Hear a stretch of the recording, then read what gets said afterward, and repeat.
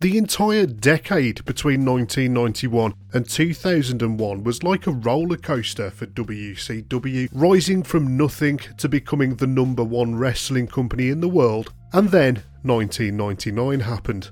WCW producer Eric Bischoff was burned out after years of tirelessly working to make the company the #1 wrestling product. The WWF had worked hard to change their own direction and become red hot once again, and by 1999 they'd regained the undisputed title of #1 sports entertainment company in the world.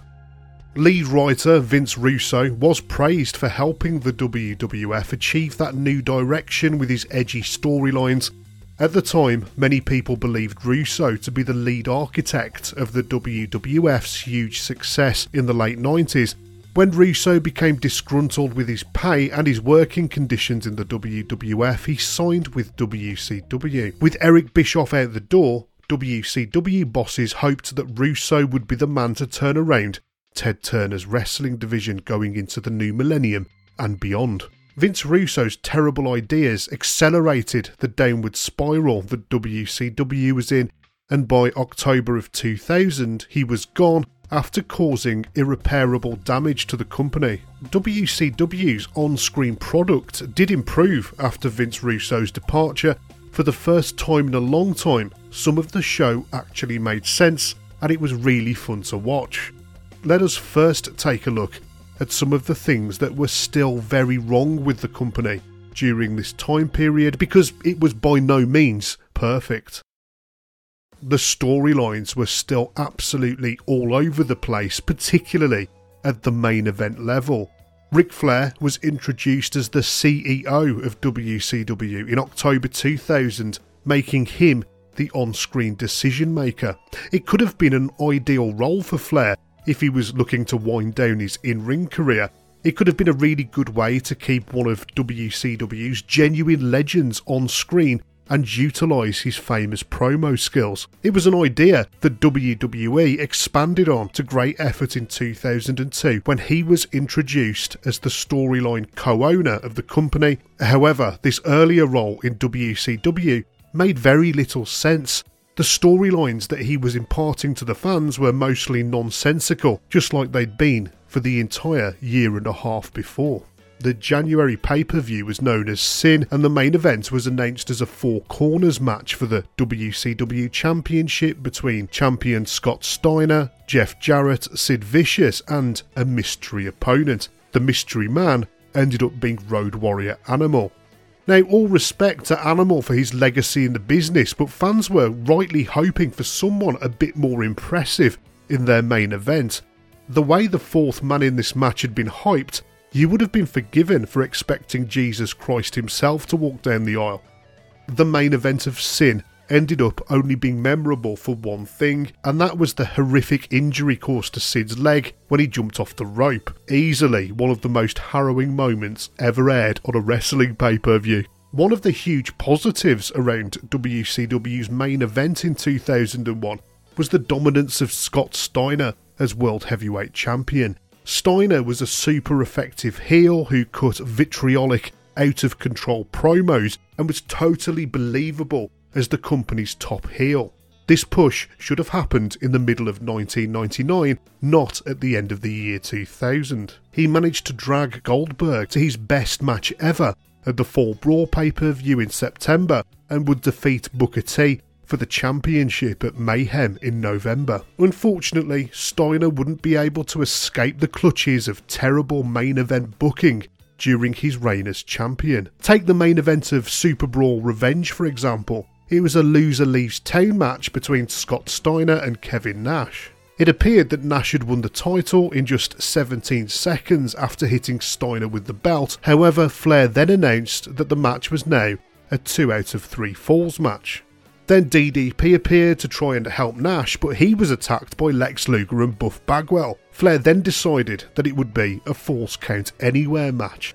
It was an absolute mess of a pay-per-view main event that typified WCW's main events at the time. Now, I'm a fan of Kevin Nash, but having him around the main event scene at this time was just a detriment. WCW had finally gotten over its reliance on the NWO, and yet Nash was still taking a place up in the main event. The NWO hadn't been seen since April 2000, and the company was better off without them. Again, it was another case of too little too late. The NWO should have been canned in early 1999. Another case of too little too late was the push for fresh talent after years of WCW's unbreakable glass ceiling. The very same glass ceiling that caused the likes of Chris Jericho, Eddie Guerrero and so many others to jump ship to the WWF. Now, at the end of WCW's life, the glass ceiling had been shattered. Hulk Hogan was no longer in the company, and that helped massively. He'd made his last ever WCW appearance at Bash at the Beach in July 2000, and good riddance. It wasn't just Hogan's spot on the card, but also his influence over the booking in WCW that helped maintain that glass ceiling for so long. For the first time in a very long time, homegrown talent emerged in the form of the Natural Born Thrillers, a group of wrestlers, many of whom had graduated from WCW's power plant. The group consisted of Mike Sanders, Chuck Palumbo, Sean O'Hare, Sean Stasiak, Reno, Mark Jindrak and Johnny the Bull. It was a promising sign when Kevin Nash was made their on-screen coach, the veteran wrestler taking care of the stars of tomorrow. It didn't last 5 minutes, obviously, but the intention was there. By 2001, Chuck Palumbo and Sean O'Hare had retained the Natural Born Thrillers name as a tag team and were being pushed as the main duo in the company. Both men were hugely talented and both being tipped as the future of the business. To this day, O'Hare is seen as one of wrestling's missed opportunities, and seeing the 6'6" heavyweight hit the swanton bomb from the top rope, it's easy to see why. I will always give Vince Russo credit where it's due. I think Russo had some good ideas about the wrestling business that really made sense, however, he just executed them completely wrong. A good example of this rule in action was Mike Awesome. Russo believed in pushing fresh talent and that everyone on the roster should have a character and something to do on the show. Mike Awesome was certainly fresh, and he was certainly given something to do when he signed with WCW in 2000. Unfortunately, the thing that Russo gave him to do was to become the Fat Chick Thriller and that 70s guy. He was given 2 back-to-back gimmicks that would make anyone think twice about joining the wrestling business. On a rare occasion, Russo managed to tick the box for both of those points. He pushed somebody fresh and talented and gave him something to do on the roster, and I'm talking about Lance Storm, giving him the US Championship, the Cruiserweight Championship and the Hardcore Championship. By 2001, Storm was leading his own faction called Team Canada, and in those dying days of WCW, Mike Awesome also regained some respect for himself by shedding the ridiculous gimmicks and teaming up with Storm as part of the group. One of the many things that Russo had got totally wrong during his reign of error was the Cruiserweight division. From his arrival at the end of 1999 right through to his departure a year later, the Cruiserweights were treated incredibly badly by Russo. With him gone, WCW started to try and get the division back to its former glory. While it never got back to the good old days of Eddie Guerrero versus Rey Mysterio in 1997, the Cruiserweights in 2001 definitely felt like they were becoming a real attraction again.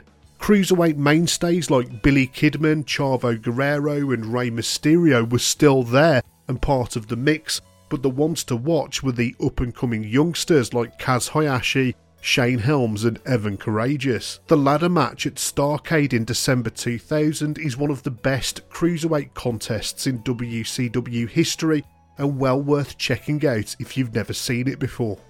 That quality carried on into 2001 with WCW introducing the Cruiserweight Tag Team Championships. A thrilling tournament at the Greed pay-per-view in March saw the final match come down to Elix Skipper and Kid Romeo, who defeated Kidman and Mysterio for the brand new titles. Greed ended up being the final WCW pay-per-view on March the 18th, 2001, and the show was actually mostly decent from top to bottom. The main event saw Scott Steiner defeat DDP to retain the championship. It would be just a week later on March the 26th when the WWF announced that they had purchased WCW. That Monday would be the final episode of Monday Nitro, and for me it felt like a fitting end. The WWF did a decent job of booking the last show and setting up the storyline going forward, involving the invasion from Shane McMahon. On the show, US champion Booker T won the World Championship from Scott Steiner, and it was nice to see the babyface lifting the title on the final episode of Nitro. What felt really emotional on this show was Ric Flair vs Sting. If any rivalry personified WCW, it was the decade-long feud between these two men, and it was great to see them tear it up one last time. Sting picked up the win after Flair tapped to the Scorpion Deathlock. As the men hugged and shook hands, it really sank in that this was the end of an era. The only brand that would ever come close to putting the WWF out of business was no more, and the wrestling world was worse off without it. At least those final few months in 2001 contained a glimmer of hope for Ted Turner's wrestling division, and God knows the end could have been a lot worse than it was.